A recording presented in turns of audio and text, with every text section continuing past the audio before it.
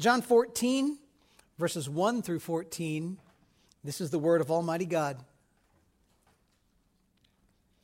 Jesus speaking says, "Let not your hearts be troubled. Believe in God, believe also in me. In my Father's house are many rooms. If it were not so, would I have told you that I go and prepare a place for you? And if I go to prepare a place for you, I will come again and will take you to myself, that where I am, you may be also. And you know the way to where I'm going." Thomas said to him, "Lord, we do not know where you're going. How can we know the way?" Jesus said to him, "I am the way and the truth and the life. No one comes to the Father except through me. If you had known me, you would have known my Father also. From now on, you do know him and have seen him." Philip said to him, "Lord, show us the Father, and it is enough for us." Jesus said to him, "Have I been with you so long, and you still do not know me, Philip? Whoever has seen me has seen the Father. How can you say, 'Show us the Father'? Do you not believe that I'm in the Father and the Father's in me? The words that I say to you, I don't speak on my own authority, but the Father who dwells in me does his works. Believe me that I'm in the Father and the Father is in me, or else believe on account of the works themselves. Truly, truly, I say to you, whoever believes in me will also do the works that I do, and greater works than these will he do, because I'm going to the Father. Whatever you ask in my name, this I will do, that the Father may be glorified in the Son. If you ask me anything in my name, I'll do it." Pray with me, friends. Lord, I just ask that you will add your blessing to our reading and study of your holy word. In Jesus' name we pray. Amen. You can be seated.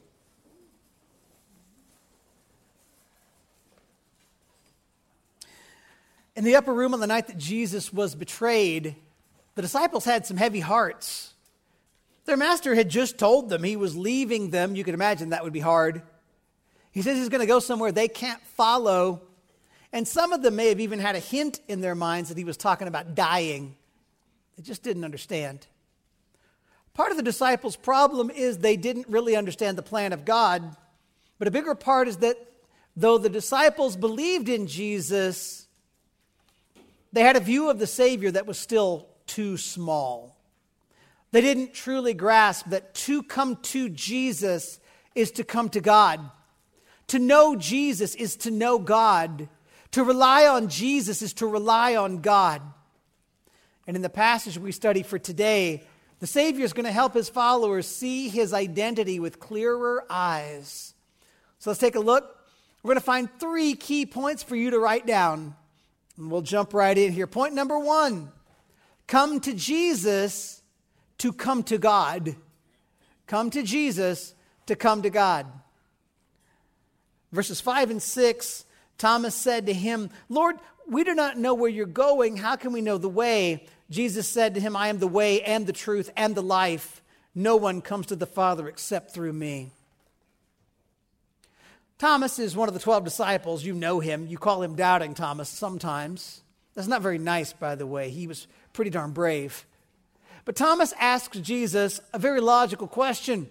Jesus says, "Hey, I'm going somewhere. You can't come now. You'll come later. And you know the way to get where I'm going." And Thomas, probably speaking everybody's mind in the room, says, "No, actually, Jesus, we don't know where you're going. And if we don't know where you're going, we can't possibly know the way." That makes sense, by the way, but it only makes sense if Jesus is talking about going to a particular location, and Jesus, as you're going to see, is not.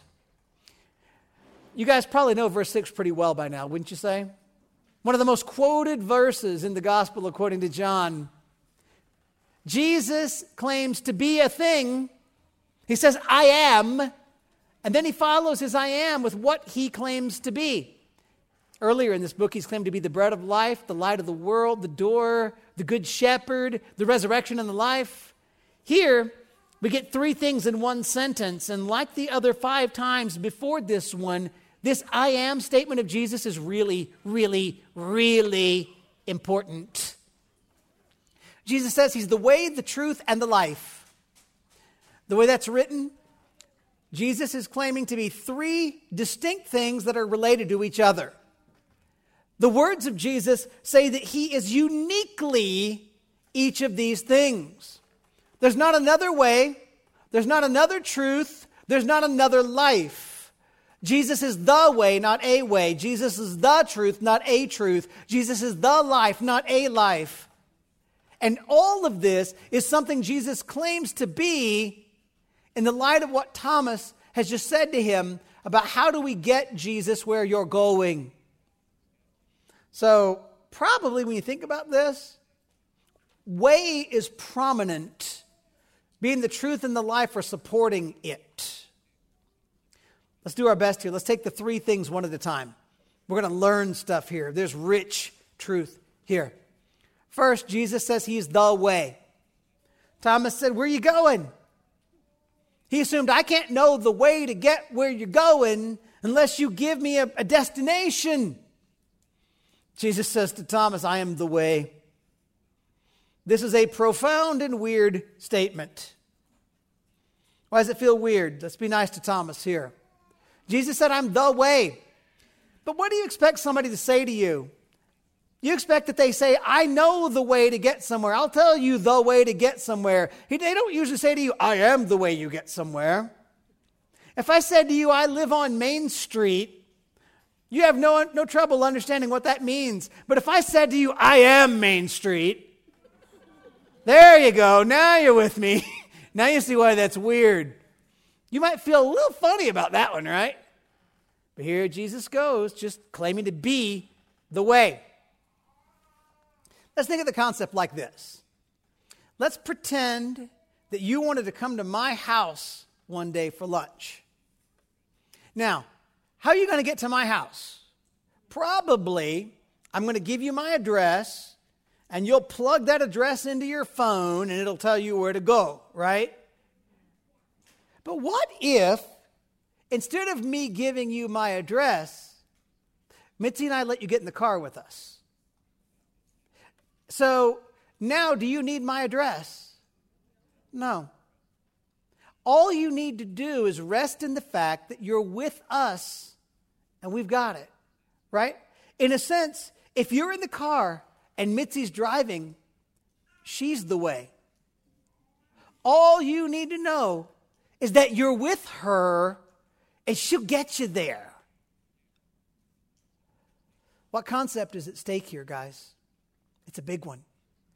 Jesus wants his followers, including Thomas, to understand that if you want to get to the proper destination, you don't look for a means to get to a destination that's beyond Jesus. Jesus is not a means you use to find the path to heaven. Jesus does not give you the teaching that you need to learn a way to heaven. Jesus does not tell you the good things you should do in order to make your way to heaven. No. Jesus says there is only one way for you to get to heaven, for you to get to God, and that's through him. Jesus will not show you a way somehow separate from him. Jesus is your only way. You keep that concept in mind, and it's easier to understand when Jesus says to you, I'm the truth. How many times have you asked people, just tell me the truth? When you ask somebody to tell you the truth, what are you asking? Give me information. You are not by any means asking them or expecting that they will point you to themselves. But Jesus, in the light of the first claim to be the way, now goes further and claims to be the truth. Here we go again. Jesus doesn't point his disciples to a truth that's beyond him. Jesus doesn't say, I'll tell you a truth. I'll tell you something I know. Nope. Jesus says he is the truth. Then, in his last statement here in the first half of verse 6, Jesus claims something really amazing. He claims to be the life. Just like seeking a way, like seeking truth, people want life, right? Here's the amazing concept. Jesus is not saying he gives life. as if life is something you can have apart from Jesus. Instead, Jesus says to the disciples that he himself, Jesus, is the life. You don't go to Jesus to find life apart from Jesus. When you come to Jesus, you find life when you find Jesus. So, you feel lost? Are you looking for the way to God? Are you looking for the right path? Don't look to a religious ceremony.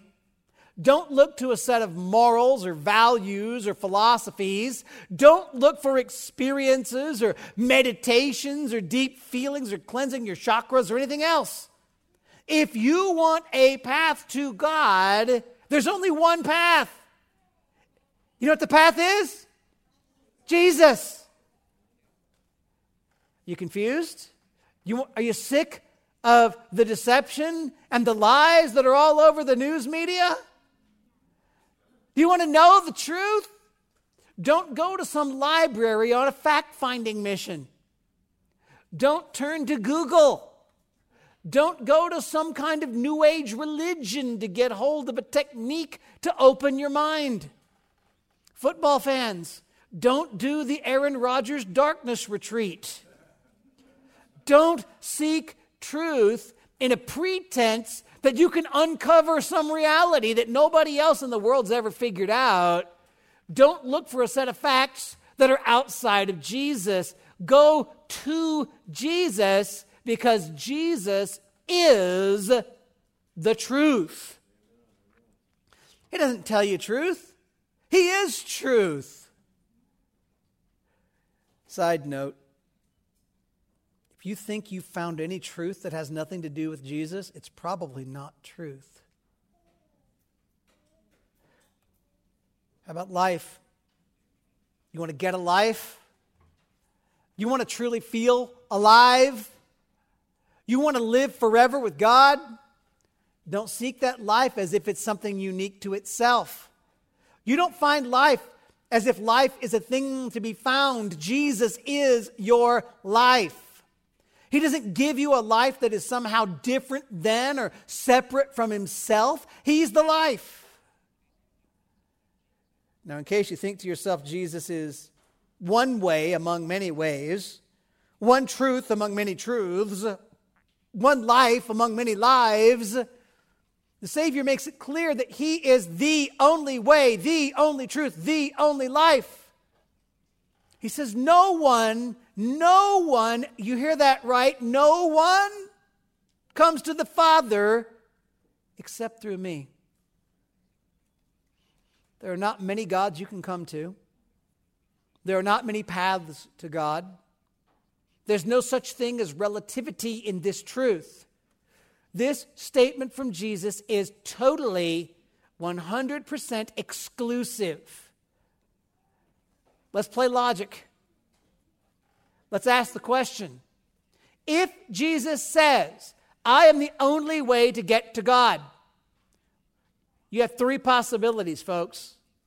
Either Jesus is wrong, mistaken, confused, and there really are other ways to God, he just doesn't know. Or perhaps Jesus is lying to you, deceiving you, tricking you, the disciples, everybody in the world. Maybe there are other ways, he's just hiding them. Do you think he's likely wrong? Or do you think Jesus is a dishonest liar? The only other alternative is that Jesus is telling you the truth. And there is actually only one way to God through Jesus himself. So, if you're not sure where you stand before God, let me ask you this question. Have you come to God through Jesus? If you have not, you're not in God's family. You're not forgiven by God. If you've tried to add something to Jesus, you've missed the point. If you've come to God sort of through Jesus, but sort of not, you've not come to God. If you want to be part of God's family, if you want to be forgiven by God of your sin before God, you must come to God through Jesus. That's why the point is, come to Jesus to come to God. There's no other way. And Christians, you should learn that we should develop in ourselves here a Jesus-only vision of all things. Because Jesus points us to himself in all things. He doesn't want you or me to use him as a way to get to God. He is the way. He doesn't want us to seek him to learn some truth. Jesus is the truth. He doesn't want you to come to him to find life. He is the life. Ask yourself, is your hope totally in Jesus? Or are you thinking Jesus is going to lead you to a way that's apart from him and beyond him? Ask yourself, do you think that there's truth outside of Jesus? Ask yourself, are you looking for Jesus to give you eternal life as if eternal life is different from him? Jesus is how you get to God, not just a sign that points you toward God. He's the truth, not just a truth teller. He's your reward, not just the means by which you get to your reward. As we said last week, Jesus is not your ticket to heaven. He is your heaven because heaven is not heaven unless Jesus is there. Christians, God wants you to hear this, to think about the truth of who Jesus is. He wants you to worship him. Your life, from how you do things, from how you think, to your reward, it's all wrapped up in Jesus. If you don't know Jesus, you don't know the way, you don't know the truth, and you don't have life. Develop a real Jesus-only focus in life, coming to Jesus to come to God. All right, second point. Know Jesus to know God. That's a K, no, just so you know. Although I did want to see a t-shirt that said with the N, know Jesus, know God, then with a K, know Jesus, know God. That's very bumper sticker clever, isn't it? Know Jesus to know God. Look at verses 7 and 8 here. We're going to start there. If you had known me, you would have known my Father also. From now on, you do know him and have seen him. Philip said to him, "Oh, Lord, show us the Father. It's enough for us." So Jesus tells the disciples, look, I'm the way, I'm the truth, I'm the life. Jesus says, if you had understood this concept, you'd already know God. Jesus is like, now that I've already told you this, you're knowing God, you're starting to know God more. Point of fact, they're only really going to grasp what Jesus is saying here on the other side of the cross and on the other side of the resurrection. But Jesus knows that what he's just revealed to his disciples, along with what he's really certainly going to do, it's going to lead to them knowing God. Well, Philip gets excited. He's like Moses in Exodus 33 here. He's like, "Ooh, let me see God. Show me the Father." Look at verse 9. Jesus said to him, "Have I been with you so long and you still do not know me, Philip? Whoever has seen me has seen the Father.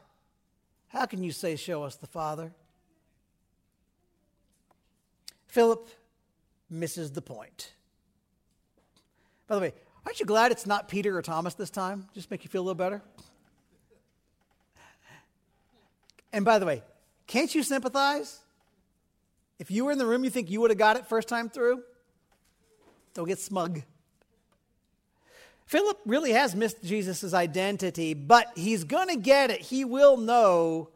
And the words Jesus said in the last verse are really true. But for now, Philip is looking at Jesus as the means whereby he will get to something greater. Philip is looking at Jesus as a stepping stone that would take him to God the Father. And Jesus is like, "Philip, how could you and the rest of you be around me for so long and not have recognized Jesus is one with God the Father?" What's Jesus already said about himself? In John 5:17 and following, Jesus answers, "My Father is working until now, and I am working." This is why the Jews were seeking all the more to kill him, because not only was he breaking the Sabbath in their minds, but he was even calling God his own Father, making himself equal with God. So Jesus said to them, "Truly, truly, I say to you, the Son can do nothing of his own accord, but only what he sees the Father doing." Listen to this from Jesus. "For whatever the Father does, that the Son does likewise." Can you fathom being able to say that, y'all? Whatever God does, that's what I do. Really? Jesus said, "For the Father loves the Son and shows him all that he himself is doing, and greater works than these will he show him, so that you may marvel. For as the Father raises the dead and gives them life, so also the Son gives life to whom he will. For the Father judges no one, but has given all judgment to the Son, that all may honor the Son just as they honor the Father. Whoever does not honor the Son does not honor the Father who sent him." Or John 10:30, how about this one? Jesus said, "I and the Father are one." What's Jesus teaching? Jesus is teaching us what John showed us in the opening words of this gospel. In the beginning was the Word, and the Word was with God, and the Word was God. And when we looked at those words at the beginning of this sermon series, it was a long time ago, by the way, we learned the truth that Jesus was both with God and is God. And that begins our unpacking of the doctrine of the triune nature of God and the deity of Jesus. So, who's up for doing a little theology on a Sunday morning? Okay. When Jesus says, "Whoever has seen me has seen the Father," on the one hand, Jesus is letting his disciples know he is not the Father just wearing a secret identity. In the old days, in the first few centuries of the church, one of the heresies that the church combated was the false belief of modalism. Modalism. If you really want to know what to call it, you can call it Sabellianism, because a guy named Sabellius was behind the start of this. Don't worry about that word. Modalism is the claim that God the Father became Jesus, who then later became the Holy Spirit. Modalism denies the fact that the Father is not the Son, that the Son is not the Spirit, that the Spirit is not the Father. Have you guys ever heard someone, when they try to illustrate the Trinity, they say, "Oh, the Trinity is like water. And if it's really cold, it's ice. But if you warm it up, it becomes water. And if you get really nice and cozy warm, it gets all spiritual." Right? You ever hear somebody do that? That's modalism. I had a friend who once told me, "Oh, the way I identify the Trinity is this." He goes, "I am a son to my father, I'm a husband to my wife, and I'm a father to my children. That's me being 3 in 1. I'm like, "No, that's modalism. Don't use those illustrations. They don't help you." Modalism denies the persons present simultaneously in the Trinity. On the other hand, Jesus is also teaching you by saying these things that he and the Father are one. They're of the same essence. They're totally united. The Father's will is Jesus' will. The Father's characteristics are Jesus' characteristics. Another heresy that the church used to battle in the first few centuries was called Arianism. There was a bishop named Arius who picked up the threads of this heresy. As a compliment, we named it after him. And Arius denied what you would call the eternal generation of God the Son. See, Arius believed that Jesus was of similar substance to that of the Father. Arius just could not accept the idea that Jesus is truly God, that he is as eternal as the Father is eternal. So Arius and those who were deceived by Arianism, they denied the true deity of Jesus. Are you familiar with Jehovah's Witnesses today? Or perhaps Mormons today? They would tell you that they believe in Jesus, but they deny that he is co-eternal with the Father. They deny the deity of Jesus. False teachings like modalism, like Arianism, they denied biblical teachings about God. They were condemned very early in the life of the church. They're not new. You ever have, parents with your children, you ever have a conversation and want to say, we solved this a long time ago. You're going to clean your room. I don't need to tell you why anymore. Wives, have you ever felt like talking to your husbands? We've been through this already. I'm sure husbands have never felt that with their wives. So I'm sure. Church, when someone acts like, oh, I now understand God. He's the Father who turned into the Son. Or, oh, they're similar, but they're not exactly the same kind of God. We've been through this already, church. Early in the years of the church, in the first few hundred years of the life of the church, we battled these heresies. We figured them out. You know what they did? They wrote responses to them, which we now call the creeds. So when we as the church sometimes read the Nicene Creed, what we're doing is affirming with Christians through the ages the biblical understanding of the Trinity. Jesus is God. The Father is God. Jesus is not the Father. The Father is not Jesus, yet the Son and the Father are one with one another, united, same in essence, one true God. Does that hurt your brain? It should. The Nicene Creed says it this way: I believe in one God, the Father Almighty, maker of heaven and earth, and of all things visible and invisible, and in one Lord Jesus Christ, the only begotten Son of God, begotten of the Father before all worlds, God of God, light of light, very God of very God, begotten, not made, being one, of one substance with the Father, by whom all things were made. That's pretty good. That should help you understand the Father and the Son. And even the stuff you can't understand completely, you should be ready to go, the Word of God teaches it, and faithful churchmen throughout the ages have helped me see it. Guys, we're not doing a new thing here today. Look at this. Now, verses 10 and 11. Do you not believe that I'm in the Father, and the Father's in me?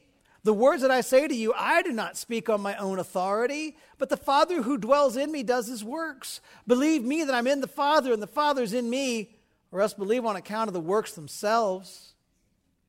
So now Jesus goes on, and he's calling on the disciples, will you please see that I am God, completely united with the Father? He says, if you can't believe my words, at least believe based on the miracles you've seen me do. In this gospel, Jesus has turned water into wine. He healed the sick. He fed 5,000. He walked on water. He gave sight to the blind. He raised the dead. That's the kind of stuff only God does. Jesus wants you to know, to truly believe that he is God, united in perfect harmony with God the Father. How can Jesus be the way, the truth, and the life? Because he's the God you want to come to. When you trust in Jesus, you trust in God. When you believe in Jesus, you believe in God. And can I be very real with you here? What must it mean if you refuse Jesus? That means you reject God. That's why rejecting Jesus is the sin that separates people from God forever. Jesus is God. You cannot reject Jesus and ever be right with God. So no Jesus and no God. Third point, last one. You still with me? Yes. Rely on Jesus to rely on God. Last couple verses for today, 12 to 14. Truly, truly, I say to you, whoever believes in me will also do the works that I do, and greater works than these will he do, because I'm going to the Father. Whatever you ask in my name, this I will do, that the Father may be glorified in the Son. If you ask me anything in my name, I will do it. So Jesus said, my miracles testify to my deity. Now he says, with all seriousness, that's what truly, truly, I mean this one, guys. Pay attention, guys. He's saying, if you believe in me, you will do even greater works than the miracles I've done. It's not because they're more powerful than Jesus. It's not because they're greater than Jesus. But somehow the fact that Jesus is going to his Father is going to empower his followers to do things that are greater than what Jesus did on the earth. Now let me ask you all, do you catch the drastic, crazy, amazing sound in this concept? How many of you heard that and thought, now wait a minute? Any of you? Is that because you weren't paying attention? Do you believe in Jesus? Yes. Are you his follower? If so, you should do miracles that are more awesome, more spectacular than the miracles Jesus did while physically present on earth. Does that catch you weird? A little bit, right? You got to think one of two things right now. Either you think Travis is crazy, which is a possibility. That can't be what Jesus meant. Or you start asking yourself, what's wrong with me? Why can't you do miracles like that? Let me help you out. Let me talk to you. Jesus is not here saying to you that you're going to do something that to the eyes of the watching world is more spectacular than raising Lazarus from the dead, right? In the world's eyes, nothing could outshine that. But there's something more spectacular than that. Lazarus was dead physically. And Jesus brought him back to life. But there is a death that is more serious than what Lazarus experienced. There's a spiritual death. Ephesians 2:1 says everybody who does not know Jesus is spiritually dead. They're separated from God. They're under the wrath of God. And for somebody like that to be made alive, that's more than just miraculous. That's more than just raising the physical dead. It is a greater miracle than anything we ever saw Jesus do in his earthly ministry. The miracle of salvation is only accomplished because Jesus went to the cross and died and rose from the grave. Your ability, my ability to spread that gospel, empowered by the Spirit, can only happen because Jesus went to heaven alive, sitting on the throne of the universe right now by his Father, interceding on our behalf. Because Jesus went to the cross, you and I have the incredible privilege of sharing the good news of Jesus Christ with spiritually dead people.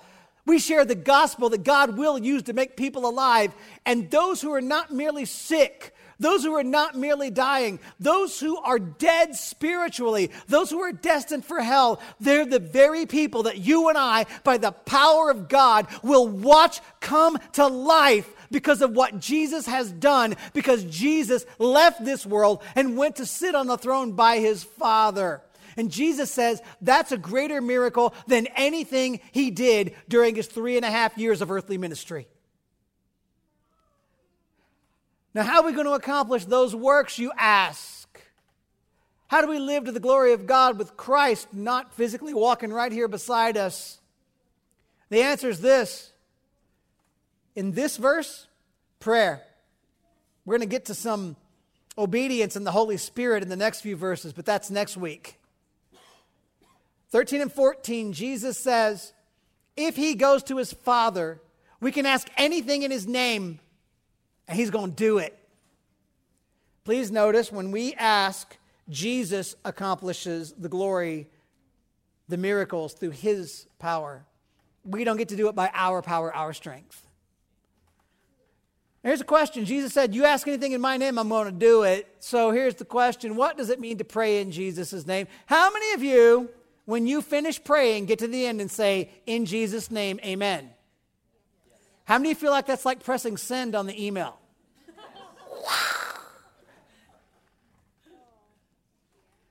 Does praying in my name simply mean that we tack the phrase, in Jesus' name, amen, on the end of our prayers? No. Jesus is not trying to give you the magic words to make God do your bidding. Oh, Ben wants his coworker to be saved, but he didn't say in Jesus' name, amen. I can't do it. Darn it! No. Jesus is saying, if we pray in accord with his will, for the sake of his glory, depending on his power, based on his finished work, then we'll see answered prayers. To pray in Jesus' name is to pray what Jesus would pray were Jesus in your situation. To pray in Jesus' name is to pray not based on your worthiness, but based on Jesus' perfect worthiness to approach the Father and ask for help. To pray in Jesus' name is you saying to God, I personally do not have the authority to ask you to do this, so I ask based on who Jesus is and on what Jesus has done and on the fact that he's told me I'm authorized to ask this of you. It's kind of like this. There have been times where I've said to Owen, go tell Josiah to take out the trash. Owen does not, as the youngest of three, have the authority to command Josiah to take out the trash. But you know why Josiah does it? Because he does it in my name. Does that make sense? When you ask Jesus, when you finish a prayer and you say in Jesus' name, what you should be saying to the Lord is, because of what Jesus is and what he's done, I ask it. Amen. One of the most amazing things God has ever done is to give you the privilege of praying in the name of the Lord Jesus for things that are in accord with the will of Almighty God. May we never, ever neglect that privilege. God has told us when we rely on Jesus, we're relying on God. Quick commercial. Come pray with us on Wednesday night. We're going to lift up requests in the name of Jesus, and it's worth it. Now, as we wrap up, God's got a call for your life here right now. Maybe today, for the very first time, you need to be saved. Come to Jesus to come to God. You can't come to God in any other way than by entrusting your soul to Jesus. Repent, believe in Jesus, ask Jesus, please Jesus, forgive me based on who you are and what you've done. Maybe today, God wants you to begin to get to know Jesus better. After all, you know God when you know Jesus. So believe in Jesus. He is God. Wonder that he would have ever come to earth to save your soul. And in response, worship him and love him dearly. Maybe the call is for you to begin carrying the gospel to your friends and your neighbors. Maybe the call is that you would seek the Lord in prayer, knowing that to rely on Jesus is to rely on God. Jesus promised us he's going to do miracles. He's going to do that you're going to be able to do. More important, more amazing miracles than the ones Jesus did when he walked the earth. Jesus is going to see people saved and see people's lives changed when you pray and carry the love of Jesus to them. Jesus is the way, the truth, and the life. And nobody will ever come to God without coming through Jesus. So let's help other people know it, and let's rejoice when we know Jesus ourselves. Pray with me, dear friends. Lord God, we acknowledge today that the Lord Jesus is the way, the truth, and the life, and that none of us can come to you except through him. We acknowledge that our only hope for life is Jesus and what he's done. And we desire, Lord God, that you would be magnified as we seek Jesus and know Jesus and trust in Jesus. Lord, even now, we just find ourselves amazed at the Savior. Even now, we find ourselves in desperate need of knowing him more. I don't know how you have encouraged or convicted this body today, but I pray for everyone that they will rest in you, love you, know you more.